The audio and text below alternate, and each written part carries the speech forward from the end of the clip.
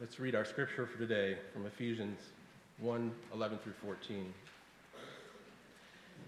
In him we have obtained an inheritance, having been predestined according to the purpose of him who works all things according to the counsel of his will, so that we who were the first to hope in Christ might be to the praise of his glory.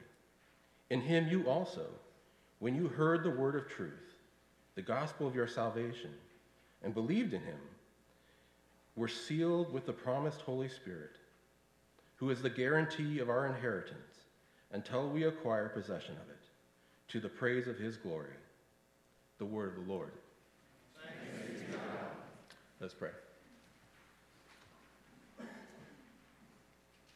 Spirit, come on us today.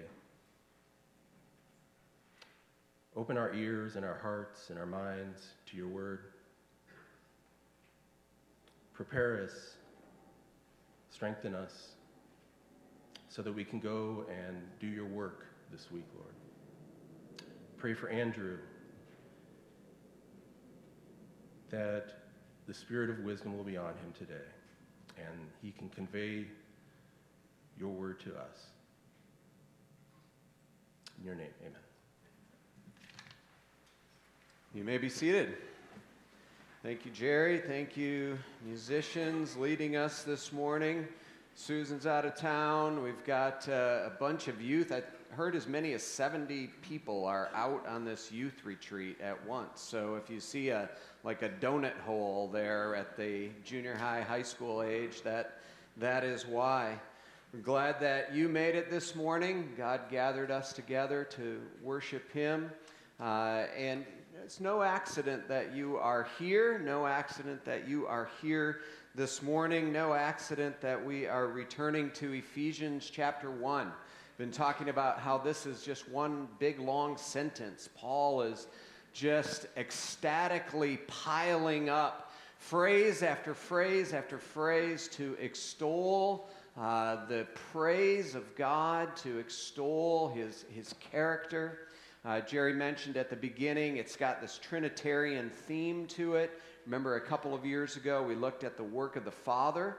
And then last week, Ryan helped us to understand the work of the Son. And then today, as we come to the end of this one long sentence in Greek, we are going to be focusing in on the Holy Spirit and his role in redemption, his role in our receiving our inheritance, and everything that Paul has been talking about here. And I want to start with Gary Benton. Nobody here, I'm guessing, knows Gary Benton. I don't know Gary Benton. But he wrote a very nice article about the time when he ran out of gas. He, and maybe some of you can relate to this, I've heard stories from some of you, like to play the gas gauge game. And he barely made it into the gas station. The problem was he wasn't playing the game just for fun. He actually didn't have any money with him. And so as he pulled in, he thought, okay, what do I do here? You know, I can go in and maybe ask the gas station attendant for some free gas, or maybe he'll loan me some money. He was careful in his mind to say, you know, I could borrow some money, because he didn't want to be one of those bums, you know, that lived off the dole, who didn't have control of his own circumstances. He was able to go in and borrow some money, and he was able to get home. What Gary didn't know is that 2 weeks later, his paternal grandmother would pass away. And as she passed away, it became clear to Gary and his family. His dad had been a little bit of a black sheep in the family, had only in the last couple of years been reunited into the family. But it became clear to Gary and his family that they were incredibly wealthy. Grandma, at the time of her death, and Grandpa had already passed away, was worth over $32 million. and all in the family were given a portion of it. Gary says, my relatively small piece of that pie was to be dispersed over the majority of my adult life, with larger amounts roughly correlated to life milestones and smaller installments to help cover day-to-day expenses. The money had been there the whole time. Actually, after some fortuitous corporate merger that happened before I was even born, but I never knew it. In short, because of this inheritance that came to him, I was more or less guaranteed a middle-class existence for the rest of my life.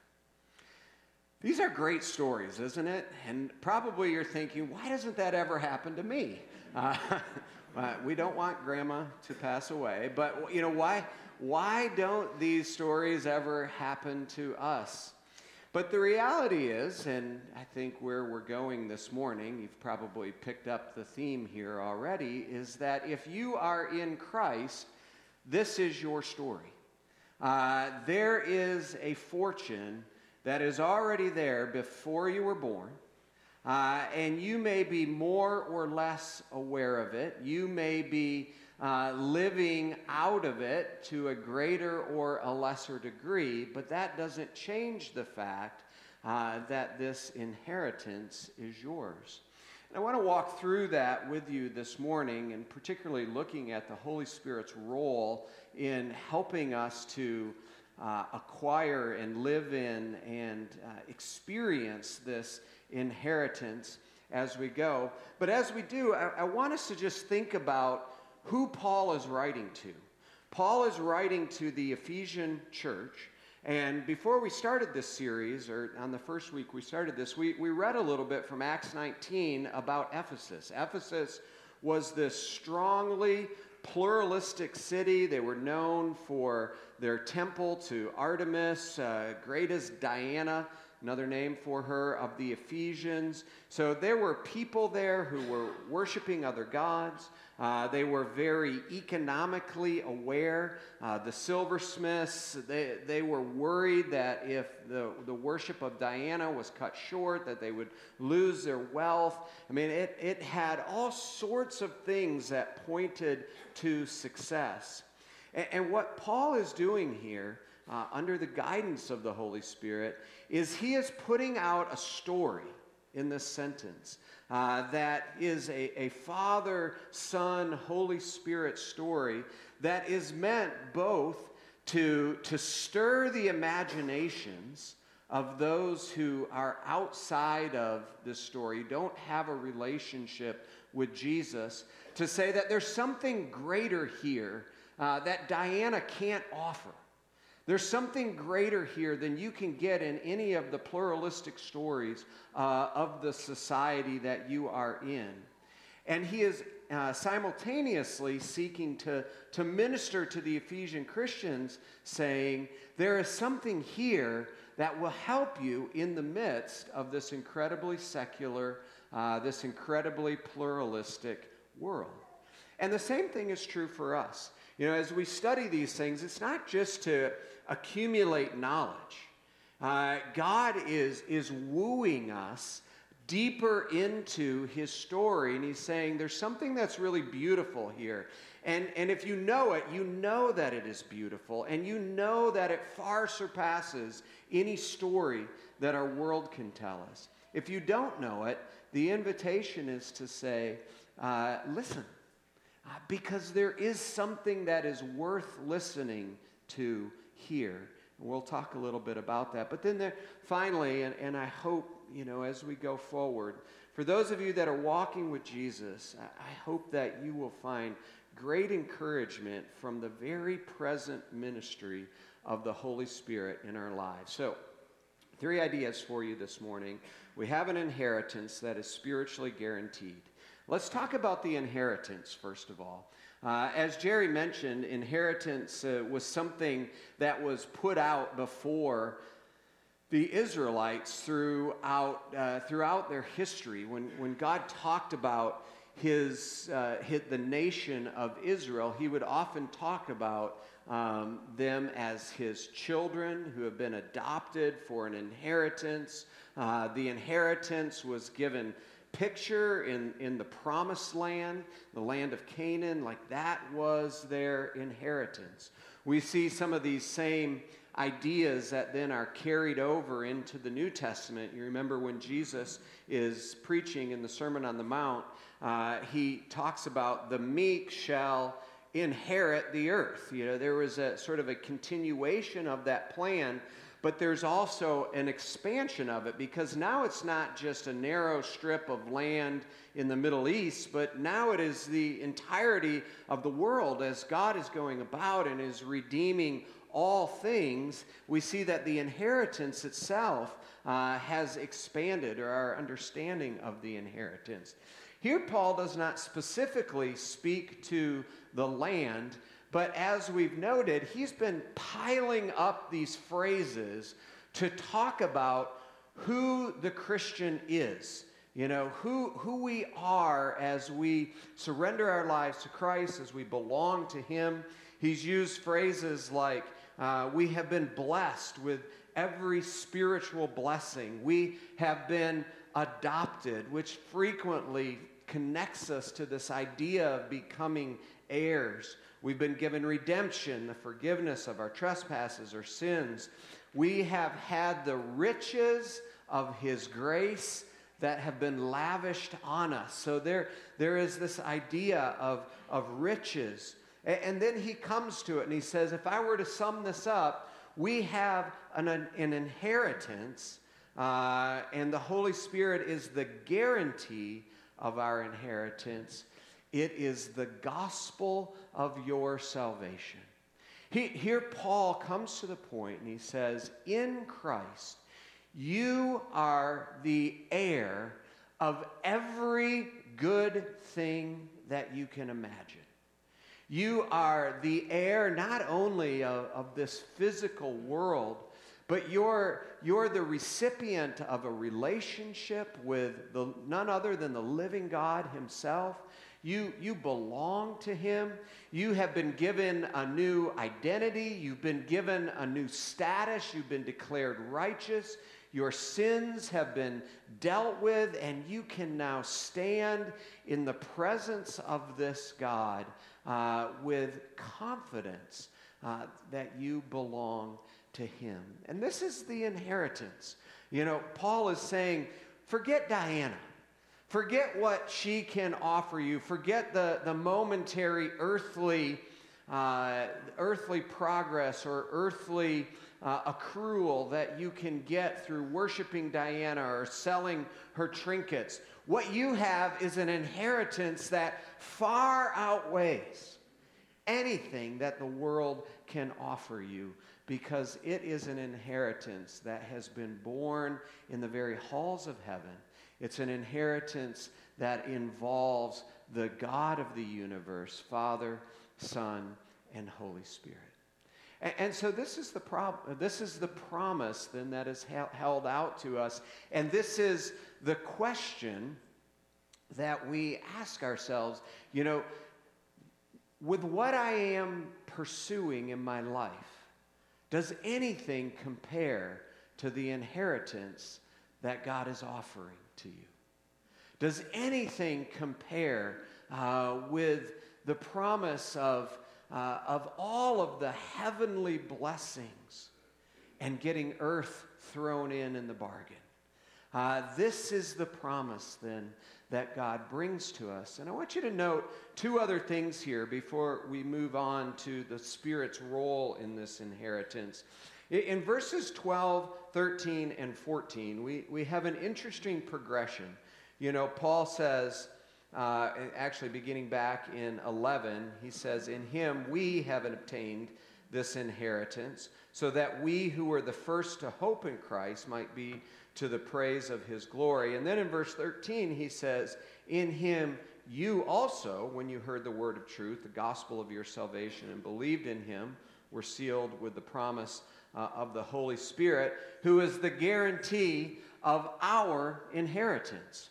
So Pay attention to the pronouns, right? We, you, our.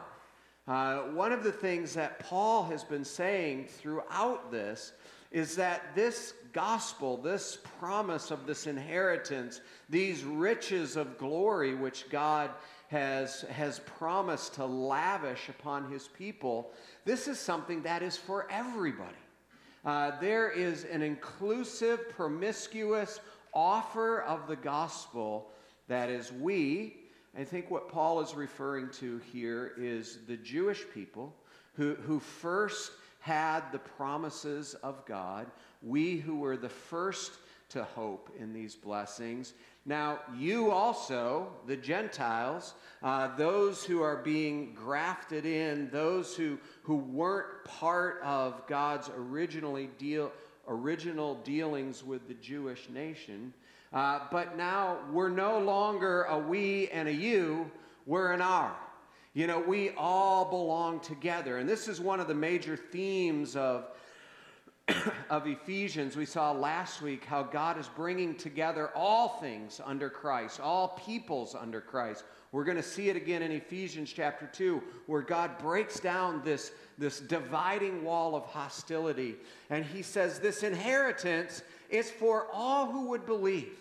It doesn't matter what your spiritual pedigree is. It doesn't matter where you've been, what you've done. This is for everybody who would come and surrender their lives to Christ. And this is incredibly encouraging for us because, not many of us here are ethnically Jewish.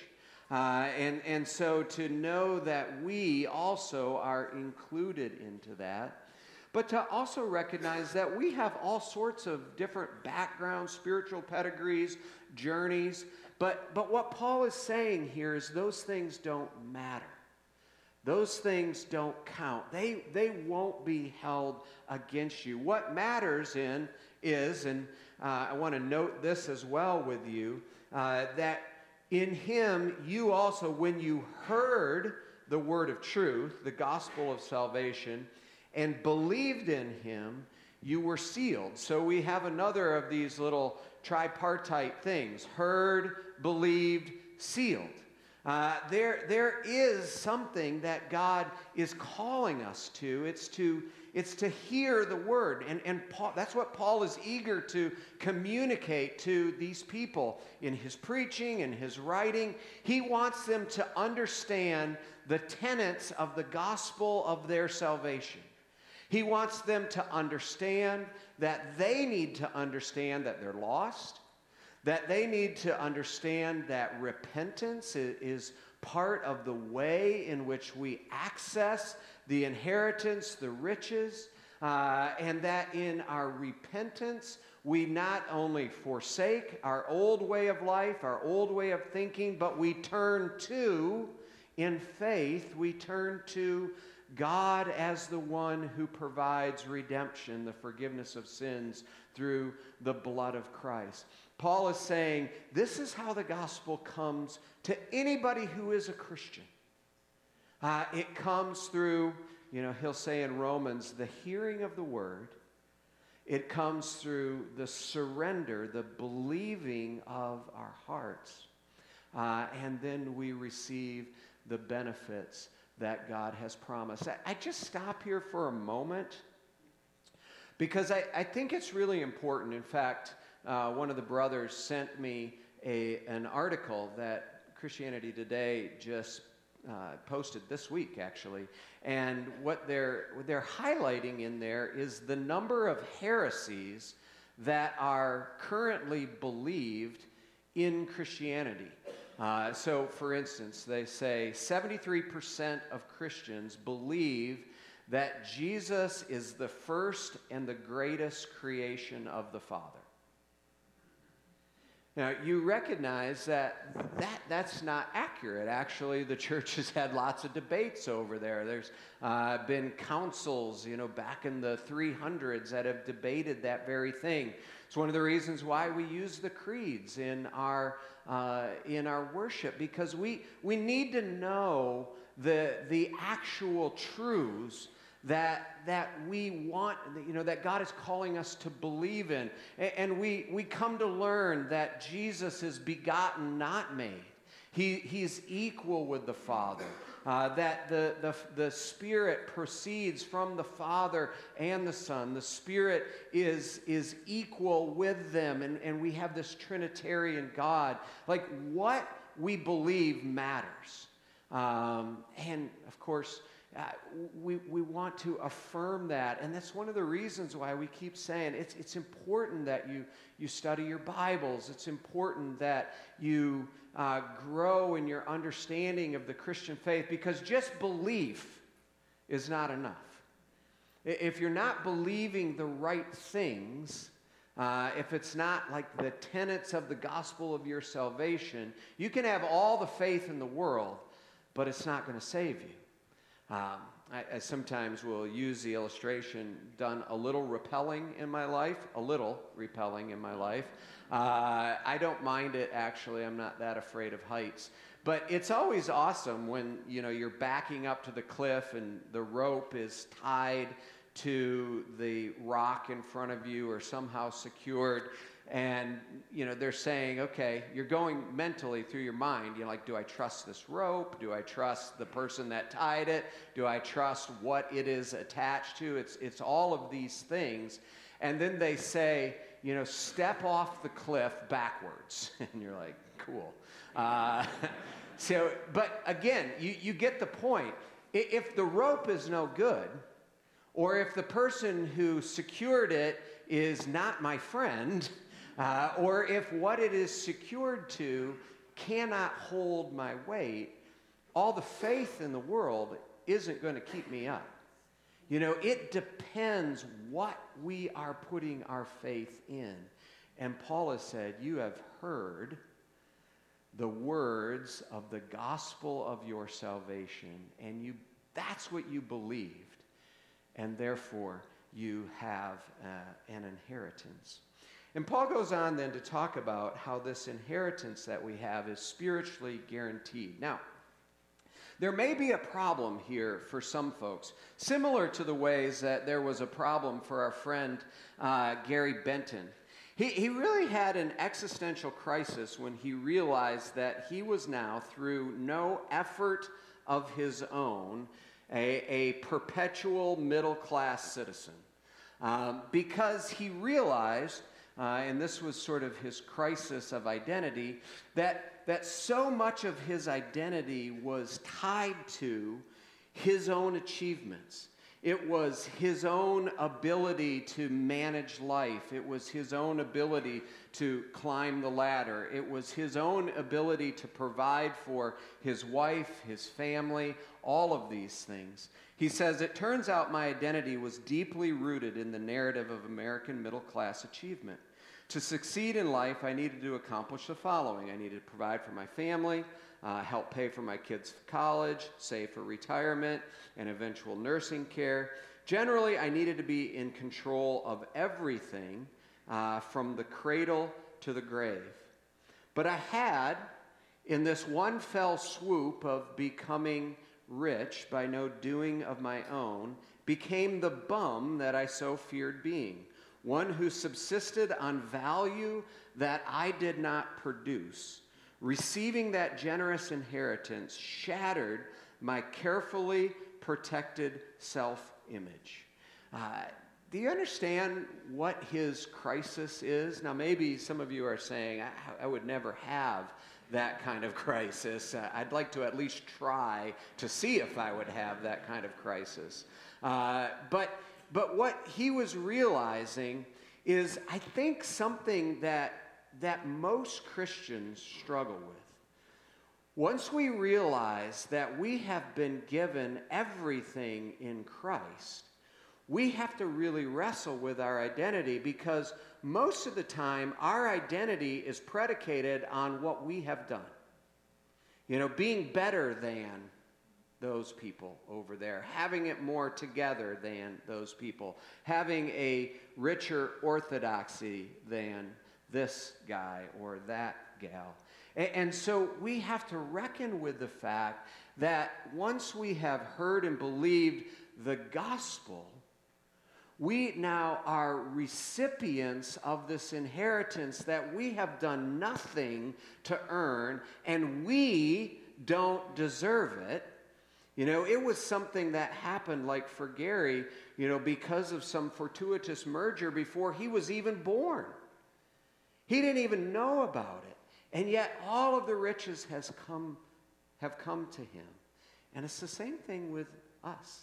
You know, all of these riches that God planned out in the councils of heaven before time even began, which is something we can't even get our minds around, they come to us and they are applied to us by the Holy Spirit. Now, think about the Holy Spirit, and you know, some people, he has been called the shy member of the Trinity. Maybe that's by Presbyterians, probably not by Pentecostals. There are, you know, a whole lot of ways, though, that we think about the Holy Spirit. Some of you know the revival of the Holy Spirit movement that has happened in charismatic and Pentecostal churches. There's a very visible emphasis on the Holy Spirit. Sometimes, depending on the tradition that you've grown up in, it sounds very strange to us, and we don't really totally understand that. Other times, there's almost a complete ignoring of the Holy Spirit's work. You know, there is a very definite focus on the work of Jesus on the cross, and so, you know, I would suggest that we can probably fall off that log on either side. But there is a rich theology of the Holy Spirit that runs throughout the Scriptures. It's not just a New Testament emphasis. You know, as we read in Ezekiel chapter 37 and so many other places, you know, God talks about placing His Spirit within us and how that is the key to receiving this inheritance that He has promised. Sometimes the Holy Spirit is referred to as the counselor or the advocate, which makes sense here. Because when we're talking about inheritance, we're talking about something that comes out of our adoption. So, for instance, when Paul talks about our adoption in Romans 8 or in Galatians 4, he is connecting it to the idea of the fact that we are heirs. Heirs of Christ, co-heirs with Him. And so the Spirit comes as the advocate, as the lawyer, if you will. Here is a good view of lawyers for those of you who don't have that. I know most of you do, but some of you may not. But the Spirit comes as our holy lawyer, and He gives us He reads the will. And He says, look, here you are. You are written into the will. He seals that truth to us. And the seal there is not the seal like a Ziploc bag that seals in the freshness. The seal here is like a ring that is pressed into wax. It is the authenticating marker of this promise.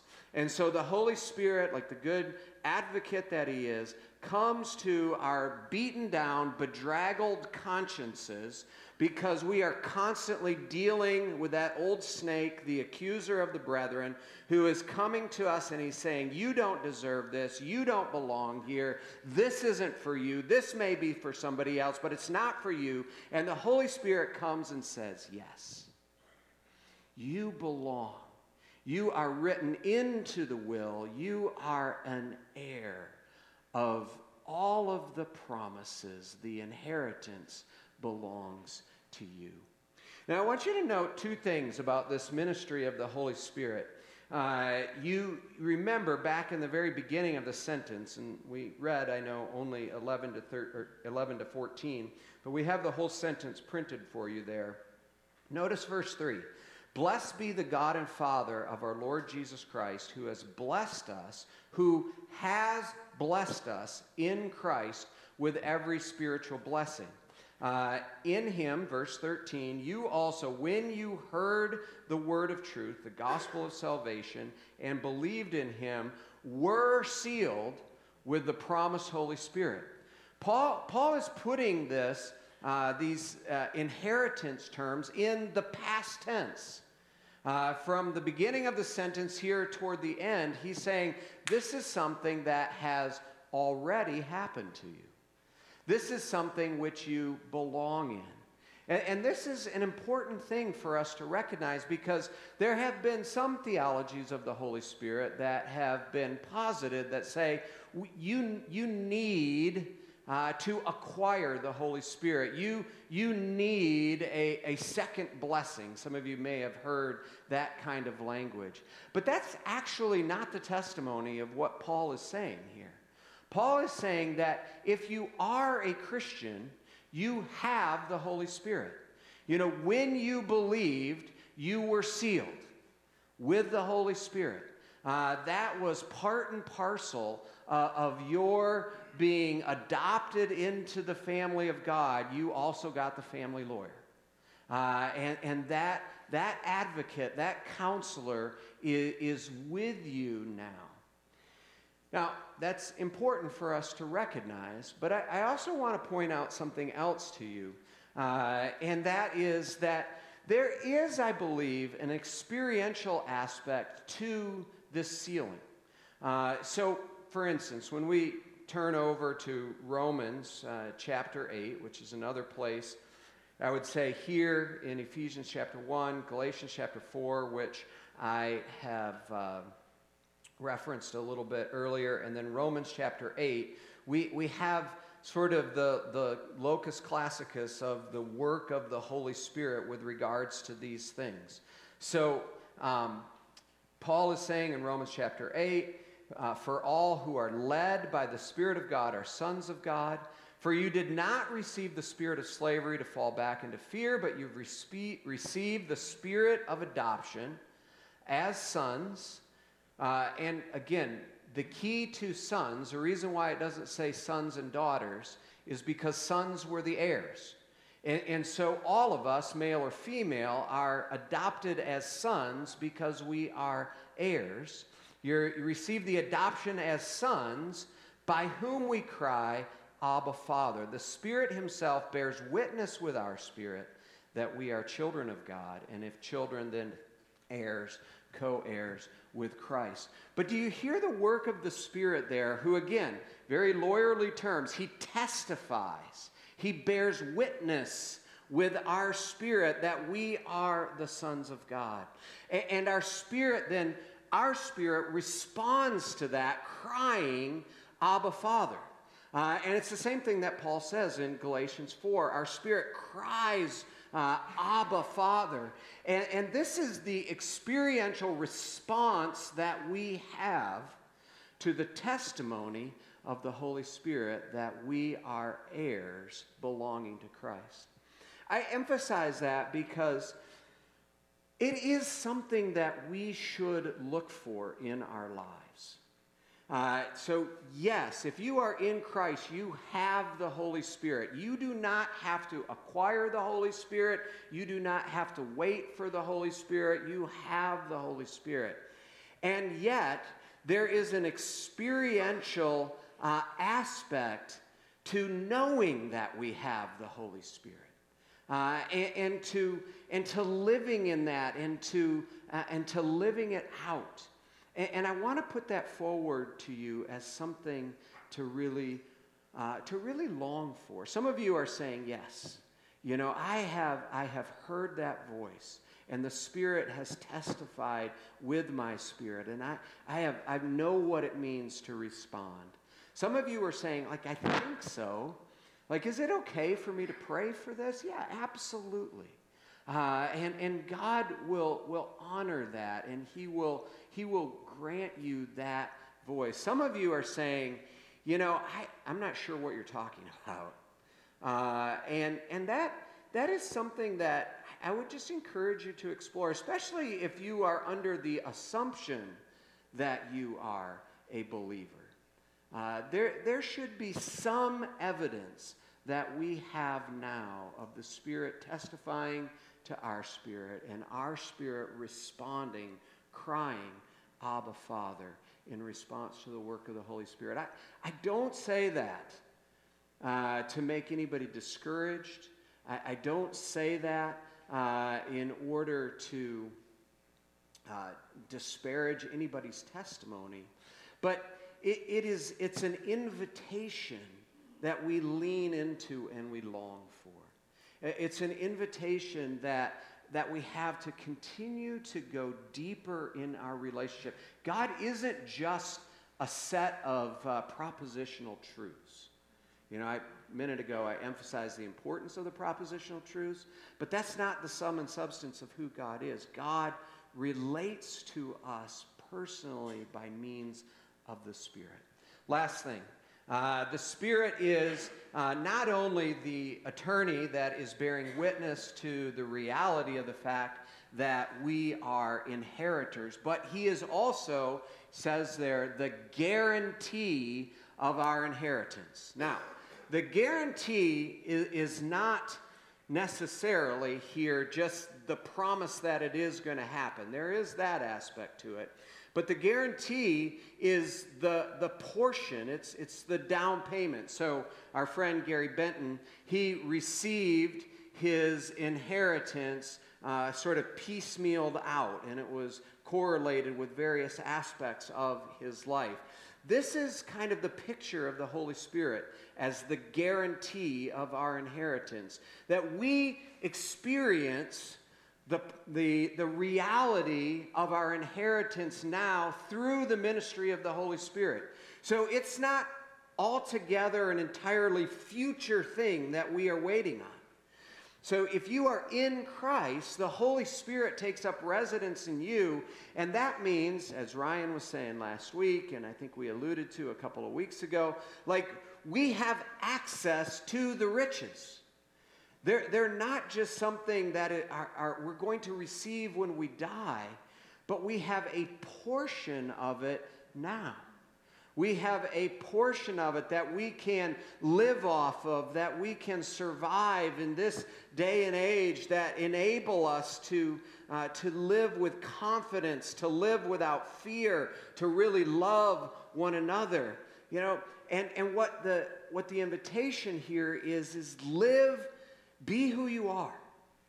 You don't have to live like a pauper just because you haven't received the entirety of the inheritance that you will receive. Who we will be has not yet appeared to us.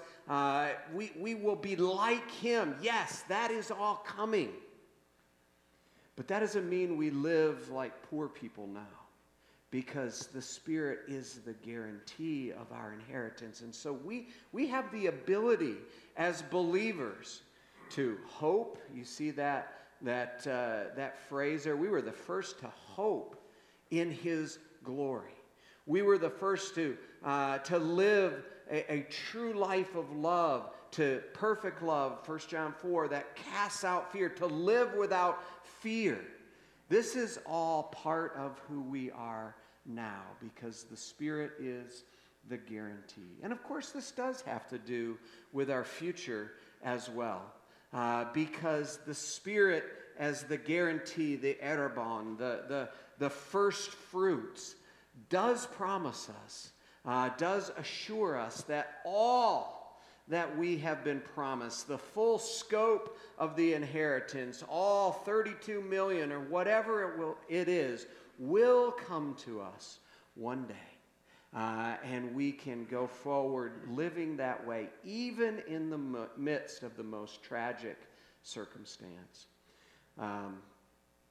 One writer that I've quoted him before, and I frequently read his stuff. His name is Chad Bird. He's a Lutheran, writes at 15, 17. But he and his wife lost their 23-year-old son. He was a graduate of the Naval Academy. He was just a well thought of young man by every stretch of the imagination. He was down in Chile. He was visiting a waterfall there and somehow got too close to the edge and fell over and tragically was killed. He wrote a couple of pieces about that, and the second one was entitled "The Day We Buried Our Son." And I think he captures in there just so poignantly what it means to have the Spirit as the guarantee of the hope that we have. He says, "Our Christian cemeteries are sacred fields in which we sow the bodies of our loved ones. The church is a farmer. We do not sow wheat or barley or corn, but we plant bodies in the earth. And like all farmers, we wait for the harvest. When it will come, we do not know. But come it shall. This year, next year, 1,000 years hence, who knows? The Lord of the harvest, he knows. On that day, like champagne corks, gravestones will pop from the earth. The soil will split. Coffins will burst open. Luke's grave will have reached its expiration date, as will all of our graves, wherever they may be. The trumpet will sound, Jesus will descend, and with an upraised arms of victory, full-throated shouts of hallelujah, and bodies radiant with the immortal life of the resurrected Jesus, we shall stand, an innumerable company of the redeemed. But until that day, we wait in faith and hope and love. And as we do, limping down this dark and forlorn pathway of grief, we cling to the truth that is uttered by the mouth of the Lord, in whom we believe, and in whom Luke now rests in peace. I am the resurrection. I am the life. This is your inheritance. It is life with him. No matter what your days may look like now, you have but a portion of what we will receive. And so Paul comes to us and says, have hope. The Spirit is the guarantee of your inheritance. Will you pray with me? Father, we thank you for this word. We thank you for its promise in our life. We thank you for testifying to us about these realities. We pray now that no matter where we are, whether we've surrendered our life to Jesus or not, or whether we have been living with him a long time, that you would meet us and that you would carry us along the way, continuing to testify to us about these realities. Father, we do stand, as it were, on the banks, and